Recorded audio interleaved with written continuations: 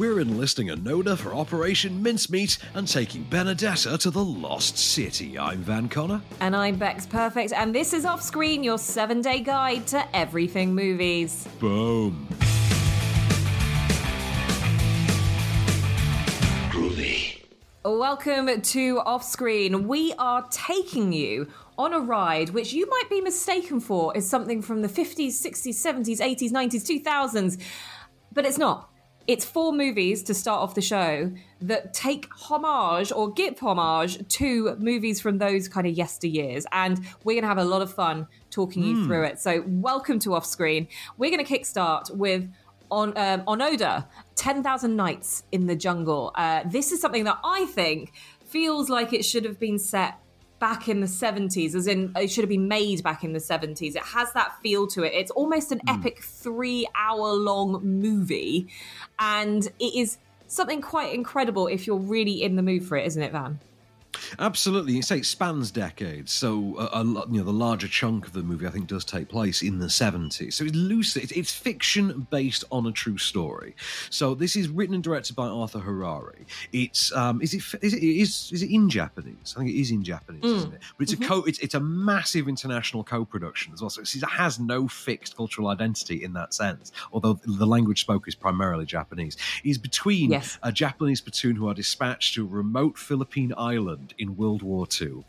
They are then told that World War II has ended, come home. And certain among them start to believe, no, we don't believe this. This sounds like misinformation. It's our duty to fight until we are reliably informed. Honor dictates this is the code. And this then reaches an almost Castaway level extreme. Remember the first time you saw Castaway? When it jumps ahead in time, you're like, oh my God, they're really seeing this out. Oh God.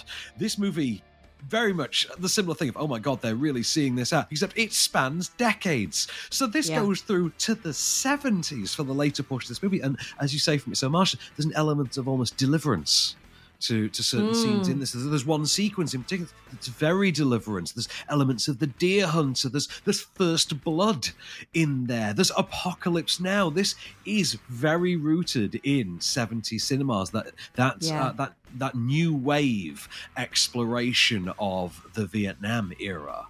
Very much what's going on in here, but casting its eye back towards subjects from World War II whose more dated moral code has allowed them to push forward into the Vietnam era without explicitly doing the Vietnam thing. It's a fascinating film. Yeah, and I think I'm with you. The Deer Hunter, Apocalypse Now, it really does give you those kind of feels and vibes. It almost feels like it's shot in the same... it's shot on film in the same way. There's just, something very vintage about this particular movie. And I mean, I don't know about you, Van, but it is a long run time. So I don't know how you felt about watching it for almost 3 hours. Did it hold your attention? It did. And it did because it's quite episodic. It is quite episodic in the way it's done. There's a lot of uses of flashbacks. We have different actors playing Onoda at different times. I want to single out Yu Endo and Kanji Suda.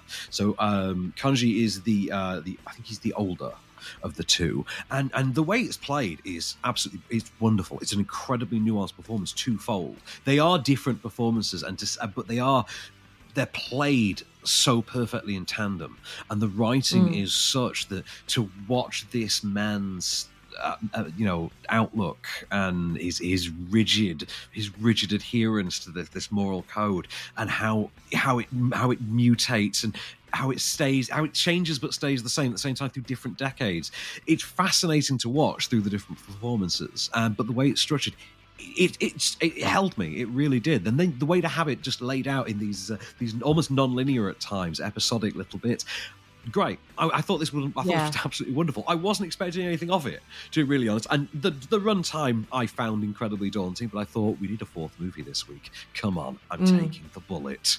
2 hours, 53 minutes. And it whizzed by. I really enjoyed it. I think the performances are incredible, but I think the film itself is fascinating enough. And I think as a subtitled ride as well, it's a hell of a one. I'm shocked that we didn't hear about this more in mainstream Western awards contention, but these are the ones that slip through.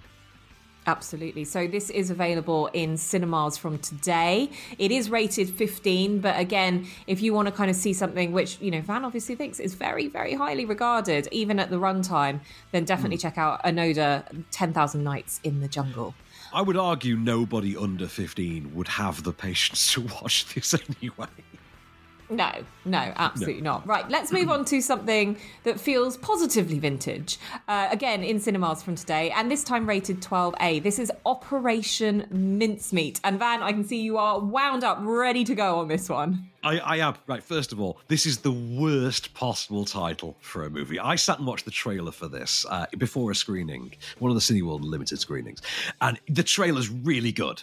And then you get to it's like a really great wartime thriller, and then it gets to the cast list, and it's reeling off the names, and it's Matthew Macfadyen, Colin Firth, Johnny Flynn, and then you get to the title and the music swells and it's Operation Mincemeat, and you're thinking, wow, that just drops the tonal ball, doesn't it? Anyway, so it's a really compelling World War II thriller based on the declassified mission to basically... No!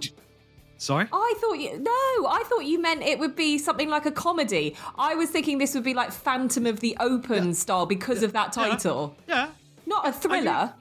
You're proving my point. That's exactly it. You get right. That's ridiculous. I know, right? I'm actually really disappointed. I was like, I'm ready for a comedy. Let's do it. And then you went thriller.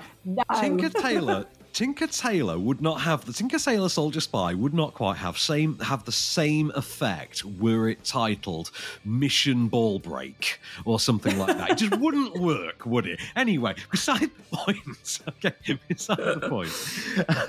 So, declassified mission. Right, this is a hell of a story as well. So Matthew Macfadyen, like riding high on Succession right now, okay, and Colin Firth, they are the military bods put in charge of a mission which has as a core member of its team Johnny Flynn as Ian Fleming. Okay, remember, true story. And their mission is to distract the Nazis so that we can land on the beach and win the war. They have to basically divert all the military forces so that the great beach landing can finally take place. And this, I'm going to play the clip for you. And remember, this movie is called Operation Mincemeat. What if the autopsy reveals he didn't die of drowning? Or if the briefcase is returned to us without the Germans seeing its contents? Charles, why on earth do you keep poking holes in our plan? I'm preemptively poking. Success depends on guiding the papers into Hitler's hands. The nightmare marching this way is only too real. And the Spanish won't let the Germans anywhere near our briefcase. We are in the dark. If the enemy is waiting for us on those beaches, history herself will avert her eyes from the slaughter. I may vomit. I may vomit with you. So, again, right, looking at all those actors, the reason why you'd feel deceived with this is that it's because all of them can do comedy, and they have done British comedy. So you're kind of completely leading us down the garden path with this, and then we watch it, and you've just got to be aware that this is not a comedy.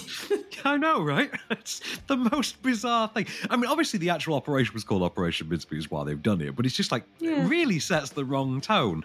It's unfortunate because the movie's actually pretty good. As you can hear from the movie lives up to that clip.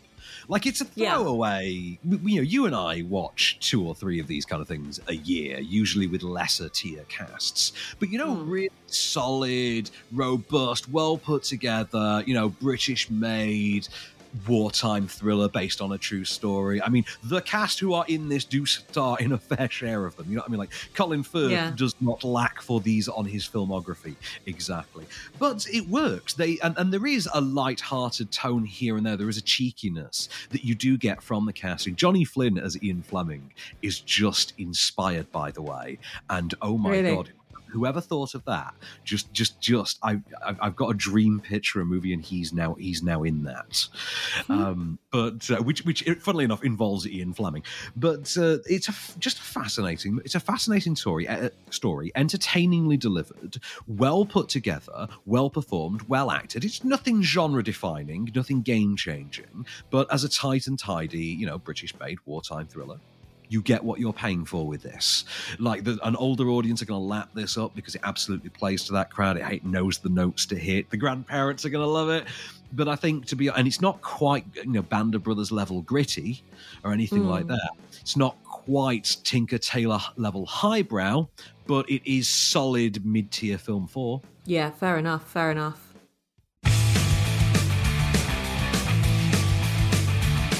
Welcome back to Offscreen, and now in our next block of big movies you can see on the big screen, we've got something very, very sexy for you. In fact, we've got two things that are really, really sexy for you, but not how you would expect. We're going to kickstart this with something that is rated 18 for very good reason, and it's in cinemas from today, and it is all about sexy lesbian nuns in the 17th century. Now, yes, you will know what you're getting with this one. This is no Operation Mincemeat. This is Benedetta. And again, it's something that I feel you would have watched as like some B movie from the 70s, brought up to date by none other than Paul Verhoeven. I mean, I love, there's a short list of things I love in life. I love movies. I love my fiancée. I love my car. I love you, Bex. I also love the cinema of Paul Verhoeven. Paul Verhoeven is my god of film. He just is. And the man who brought us RoboCop, Starship Troopers, Total Recall, Basic Instinct, and Showgirls has turned his attention to an almost Suspiria-inspired 17th century Italian supernatural nun thriller setting is just amazing to me. So this stars Virginia Fira, who alongside Daphne Patachia and Charlotte Rampling in the story of Benedetta, who is sort of a young, seen as a sort of young religious prodigy. She is brought into a convent, a prestigious convent with, high on prestige, with high standing within the church, and in the town of I think it's Passia. It's called. And yes. Years go by. She ages from being little girl to being Virginia Fira, and the stunning Virginia Fira, by the way, and who I think was in Elle. I think she played a supporting role in Elle, Paul Verhoeven's previous one a few years ago. And he's obviously been bumped up to lead here. Good. Keep the talent around, Paul. You know how to pick them. Nothing ever came of the Starship Troopers lot, but other than that, anyway. So gets to later years. Benedetta is now an adult woman, young woman in her sort of prime, and the convent takes in young woman of similar age, played by Daphne Patachia, who's sort of more of an urchin. And Benedetta's richer parents basically take her in as an act of charity for their daughter, only for an illicit romance to begin to emerge between the pair, as it also emerges that moments of, let's just say, certain physical pleasure and delight seem to inspire religious, almost supernatural and horror-infused visions within Benedetta herself, visions that may be bringing about the apocalypse. Remember, this is a Paul Verhoeven movie, so if you think any of this is going to be done subtly or with any level of tact, look up the work of Paul Verhoeven. Bex, how did you find Benedetta? Okay, so I literally felt, like I said before, that this should be some B movie from the 70s. I actually really enjoyed it, and I thought it was something that kind of shouldn't have made me laugh, but did. Like, I did think it was very compelling. I thought it was really well acted. I thought that Charlotte Gainsbourg, who's in there, is like, she's like the older head nun. Rampling. The other art house Charlotte. Yep. Charlotte Rampling, yes. And the crescendo that is the ending, I absolutely love, because it's something like Witchfinder General gone mental, and I absolutely adored that ending. And there are moments where you kind of think a few things to yourself. You kind of go, where in the world, at what time, was there ever a convent with such sexy nuns? Firstly, never going to happen. And then secondly, I love, and this isn't a spoiler alert or anything, but with the ending, there is a moment where it comes from great drama to the two female leads just ending up stark naked in a barn, just sleeping, and of course they just have to be fully naked, and it's just you're right, there's no subtleness about it. It's hilarious. Well, I mean, in the press this week, whilst promoting this, Verhoeven has, he's been doing interview pieces this week, and he has brought up the lack of sex in movies. He is specifically going and doing, an erotic thriller again next, which, you got to remember, this guy gave us Basic Instinct. This guy did Showgirls. He has a very specific, he's a very European director. He knows his limitations on sex, and he's very happy to flaunt them.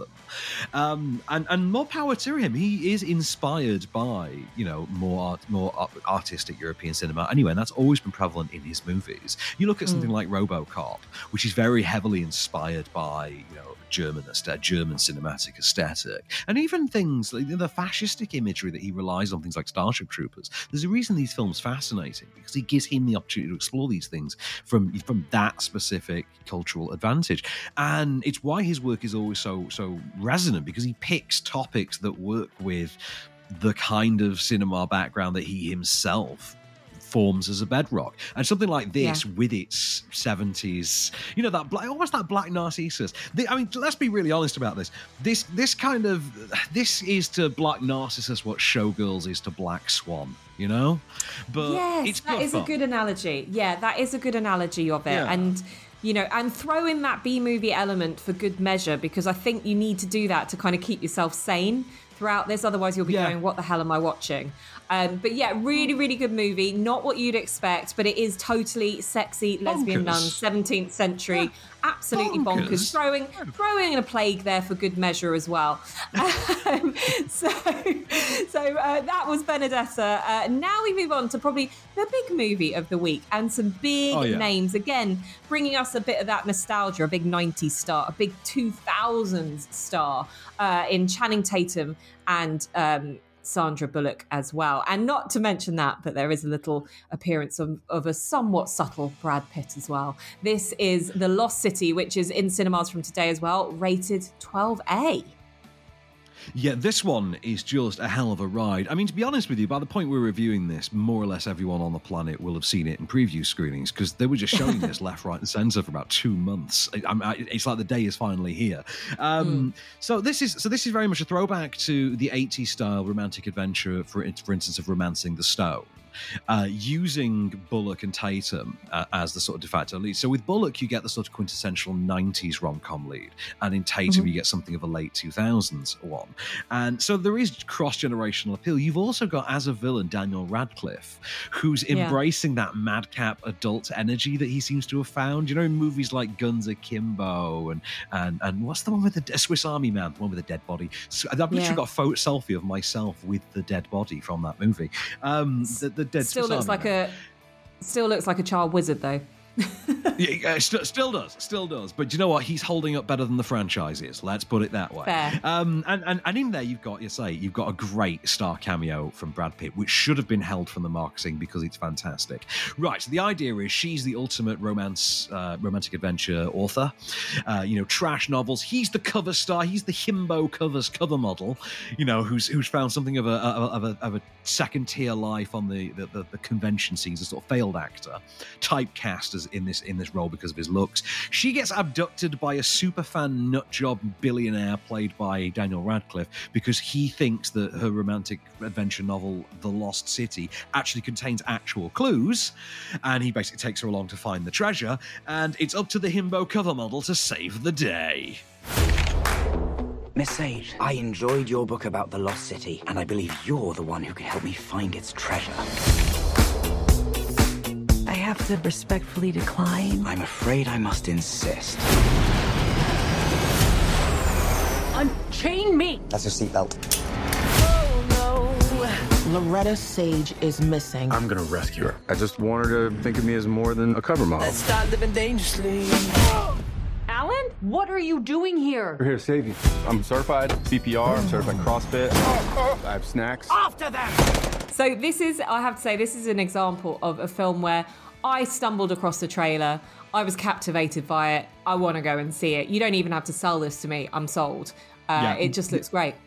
You know what, this is what we want. You know what I mean? This is the movie everyone says they want, and it's here. And it seems to be doing relatively well, to be fair, which is a good sign. It opened in the US a few weeks ago and does seem to be actually making, decent bank. So what you've got here is star names playing to their brand. It's a combination we haven't had before in a well-worn formula, dusted off. If it ain't broke, don't fix it. Let's lean on the things that work for us. That Brad Pitt cameo, for instance, is entirely just let's let Brad Pitt turn up, be Brad Pitt for 5 minutes, show how charming Brad Pitt is, and that's it. And you've got that with Channing Tatum and Sandra Bullock. This is Sandra Bullock in that, that sort of crotchety mode. She has two modes, where she's the agent of chaos or she's the straight man. This is kind of more her as the straight man type. She's the sort of stuck up, I think she's widowed, the widowed romantic lead, and he's the sort of himbo who's, she deems as being below her kind of a thing, and it's all about him sort of spite. And you know what I mean? You know the formula. Yeah. And it works because we know that both these actors are brilliant at doing that. The film's good fun. The gags all land. There's a sequence involving leeches that is going to be memed for the rest of eternity. And if you haven't seen it in the trailers yet, brace yourself. There's going to be there's a lot of Channing Tatum in your life coming soon. Great time. I think it's a 2 thumbs up, 4-star ride. Great time. Go see it. Stock up on the popcorn. Pay for the nachos, get the big screen, get the comfy seats in the big screen, and strap in for 105. I think it's maybe 110 minutes. Have a good time. Sold. And now it's time for a segment we like to call Off Screen Pays the Bills. Hey, Bex. Hey, Van, what's going on? Ain't nothing going on but the rent. You know how it is. We'd like to thank our sponsors this week, The New Reality, comprised of Sean and Cody, a paranormal duo in Southern California whose goal is to investigate the unknown and to gather evidence to prove or disprove supernatural or paranormal activity. You can catch their exploits in full on YouTube by searching for The New Reality Paranormal or by following the link in our show notes this week, and see the pair take on any number of terrifying locales like the Brackenfern Manor, the Union Hotel, and the Dake House. So if you've had your fill of listening to us talk about fictional Ghostbusters, head over to YouTube for some of the real kind by searching for The New Reality Paranormal or by following the link in our show notes. Seeing is believing.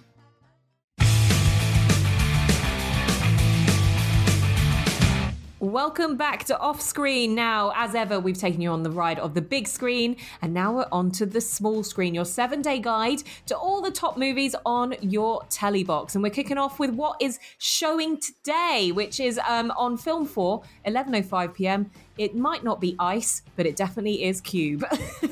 What is this one, man? Have you never seen Cube? Have you never had the pleasure? I've never seen Cube. Cube, in a strange way, it's kind of like a precursor to the Saw series, but like as a sci-fi concept. A group of strangers wake up in individual cubes, and you make their way together and learn that the cubes are actually death traps, and you have to make your way from one cube into the next to eventually find your way out. And it's written and directed, I think, by Vincenzo Natali, who has been a fascinating genre director over the years since. This is from all the way back in 97. There's cast members in there that you'd recognize from TV shows in the years, like mainstream TV shows in the years since. Like there's cast members who've gone on to star in Stargate shows like David Hewlett, and I think one of the cast members from Nikita is in there, and the Star Trek Deep Space Nine. So I think it's largely Canadian cast, but it's a hell of a movie. There's a sequel that's not quite as good, Cube 2 Hypercube. There's a prequel, Cube Zero, which was just nonsense, and I believe now there's a Japanese language remake, which is just about to be released as well. But for my money, you will never top Vincenzo Natali's 97 original, which is like a nice, tight and tidy 90-minuter as well. Whack on adverts for a sort of 2-hour run. 11:10 tonight on Film 4, so that's Cube. Check that one out. If you've never seen or heard of it, it's a good one, especially if you like the Saw series as well. This is more of a sci-fi spin, but it's still got the gore and the horror. A bit more Clive Barker than Saw. Fair. Okay, moving swiftly on to that, we're going to take you to something not so horror-driven or scary in any way. It's Spider-Man Into the Spider-Verse, 4:20 p.m. on Film 4, which is out on Saturday. Now, again, I think Tom Holland is one of the strongest Spider-Man that we've really ever had out of the trio of recent days. And I know there was news out that Sam Raimi might want to revisit with Tobey Maguire doing another Spider-Man, an OAP Spider-Man. I'd be interested to see that. Spider-Man into Spider-Verse. I enjoyed this, I think. Well, this is, and again... this is the Oscar-winning Spider-Man, really, isn't it? Yeah. And I think this is the animated one, isn't it? This is the animated one in which we're introduced to, for the first time, in feature film format, Miles Morales' Spider-Man, who is, I believe, he's Hispanic African American, I believe. And he basically takes the place of Peter Parker in this universe after Peter Parker dies, effectively, and he's then tasked with joining a team of all the other Spider-Men from all the different pockets of the multiverse who are all deposited into his when the Kingpin has one of his death trap experiments run awry. But I've got a clip for you of Jake Johnston's older Peter B. Parker, the schlubby middle-aged one with the beer belly, with the dad bod, teaching Miles how to web sling. Aim with your hips! Look where you want it to hit!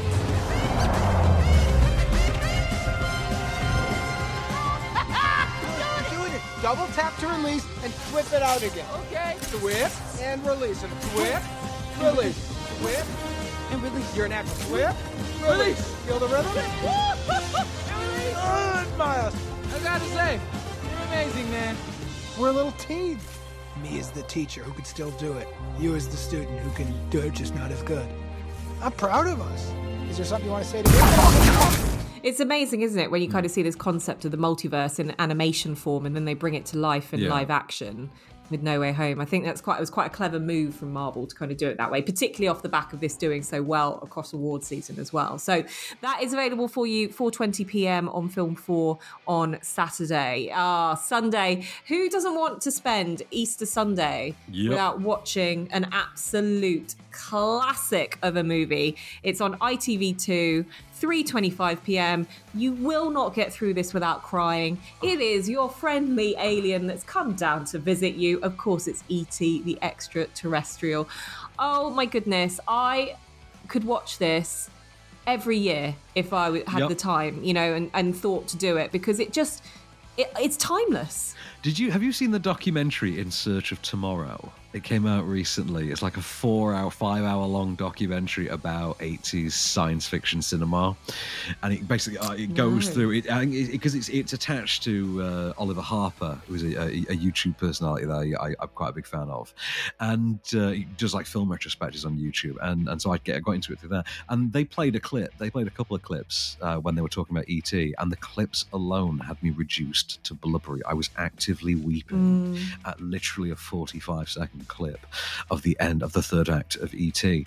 And this just tugs on your heartstrings. This is one of the most integral cornerstone emotional components of, I think, someone in their late 30s. Anyone in their in their late 30s, early 40s. I think this is one of their... It's like My Girl. It's just one of those core emotional components, or Batteries Not Included, or Short Circuit. There are just so... like The Goonies. It's just one of those core cinematic components that we all sort of have. And E.T., I think, is where we learn to cry. We learn to cry when we're sad as kids, I think, like, properly.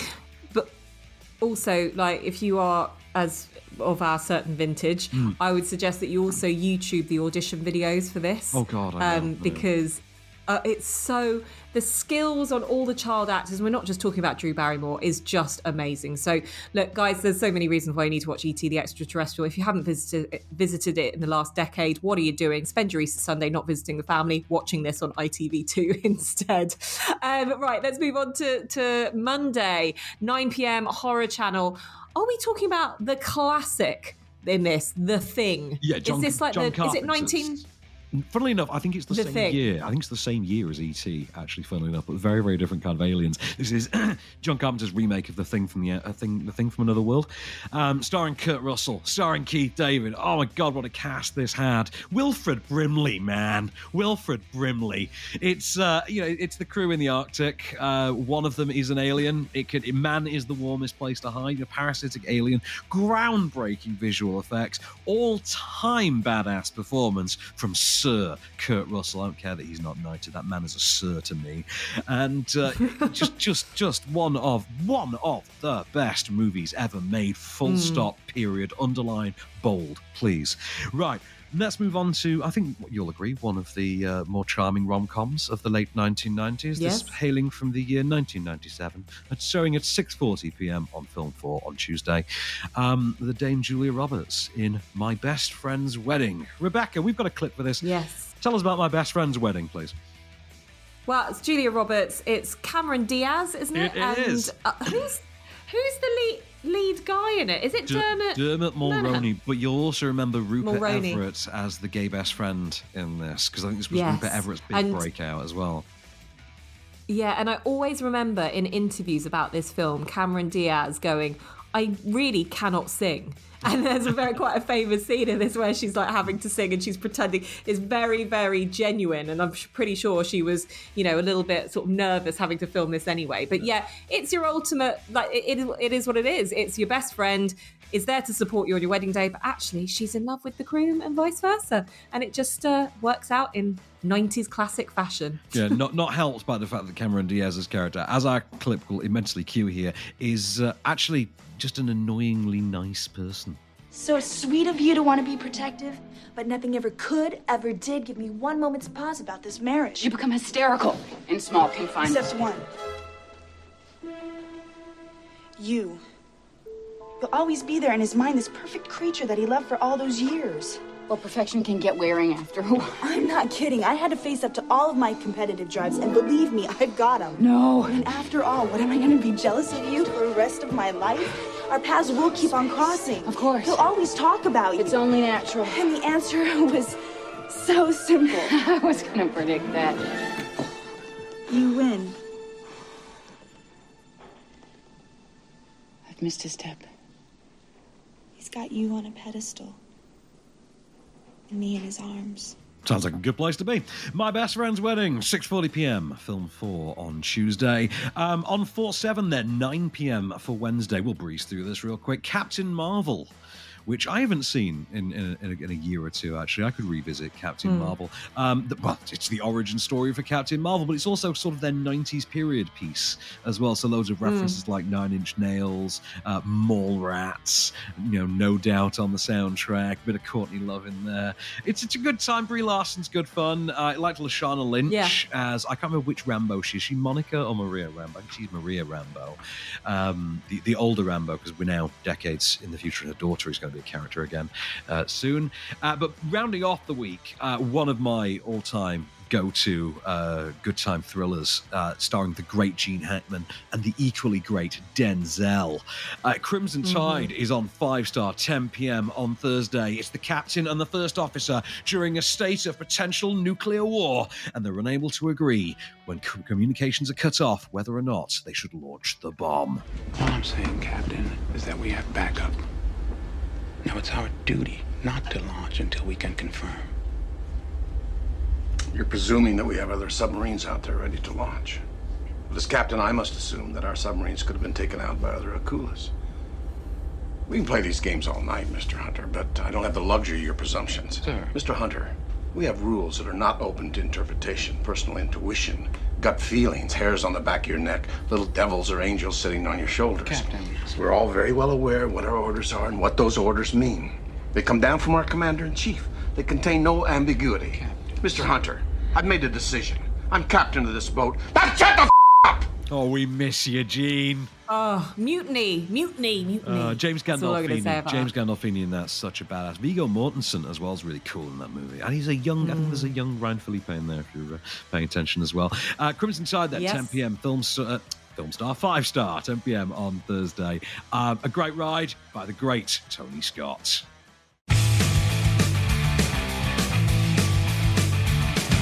Welcome back to Offscreen. Now it is time to take a whistle-stop tour through everything in between. And what we mean by that is everything on DVD, Blu-ray and streaming. And we are kickstarting with what is available on Disney Plus as of today. And we've got a few offerings for you, in fact. Most of the offerings that we've got for you are from Disney Plus today. And that is starting with The Three Musketeers, the 2011 version. And I don't know, look, if you say Three Musketeers to me, I'm thinking Bryan Adams, All for One, you know, All for One and One for All. Was it All for Love? One for All for Love, I believe is the song. Yeah. And I absolutely love that with Chris O'Donnell and, God, what was it? Who were the rest Chris of the O'Donnell cast? was D'Artagnan, and the Musketeers were Kiefer Sutherland, Charlie Sheen, Oliver Platt, and Cardinal Richelieu. Was Tim Curry.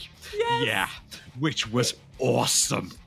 So hard to beat that one. So the Three Musketeers, a 2011 version. I don't know if I even remember this.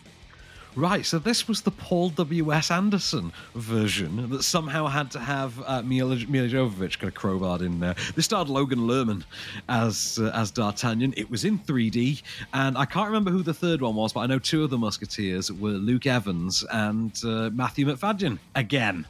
So, this was, I think, and also this had Orlando Bloom as a villain. Would you believe it was bonkers? It was obviously intended as the start of a franchise, because I think it ends in such a way that does lead you to think there are genuinely going to be proper cinema. Like they leave storylines like they developed, set up, like almost like a. Have you ever heard of the Avengers Initiative? Like kind of the Robin Hood Initiative, kind of that kind of level of creepy, anachronistic franchise building in there. But you know what? It's exactly as much fun as you'd imagine a Paul Anderson directed version of The Three Musketeers would be. You know, loads of dumb CGI. Ray Stevenson was the third Musketeer. I'm convinced Ray Stevenson. Sorry, how my mind works. The not so fondly remembered Punisher from 2008 in Warzone. Anyway, so Three Musketeers on Disney Plus today. As it is one I've not seen, but I've always wanted to. I figure you must have seen this one. This is Emily Blunt in The Young Victoria. Do you remember this one? I actually haven't seen. I haven't seen this either. I was just thinking to myself, Jenna Coleman, but no, that was a series, and then that was a series, yeah. Yeah, that's what sprung to mind. This is Emily Blunt as young Queen Victoria, opposite Rupert Friend as young Albert. Yeah. It was like an award season contender at the time, but it's just not gotten much like historical traction. It's not like that fondly remembered or often remembered now. But from the sounds of it, and just from the general vibe that I remember around the time, probably should be. How dare you speak to me in that way before them? How dare you talk across me as if I were a child? I did no such thing. Oh, no? Well, you've sorted this.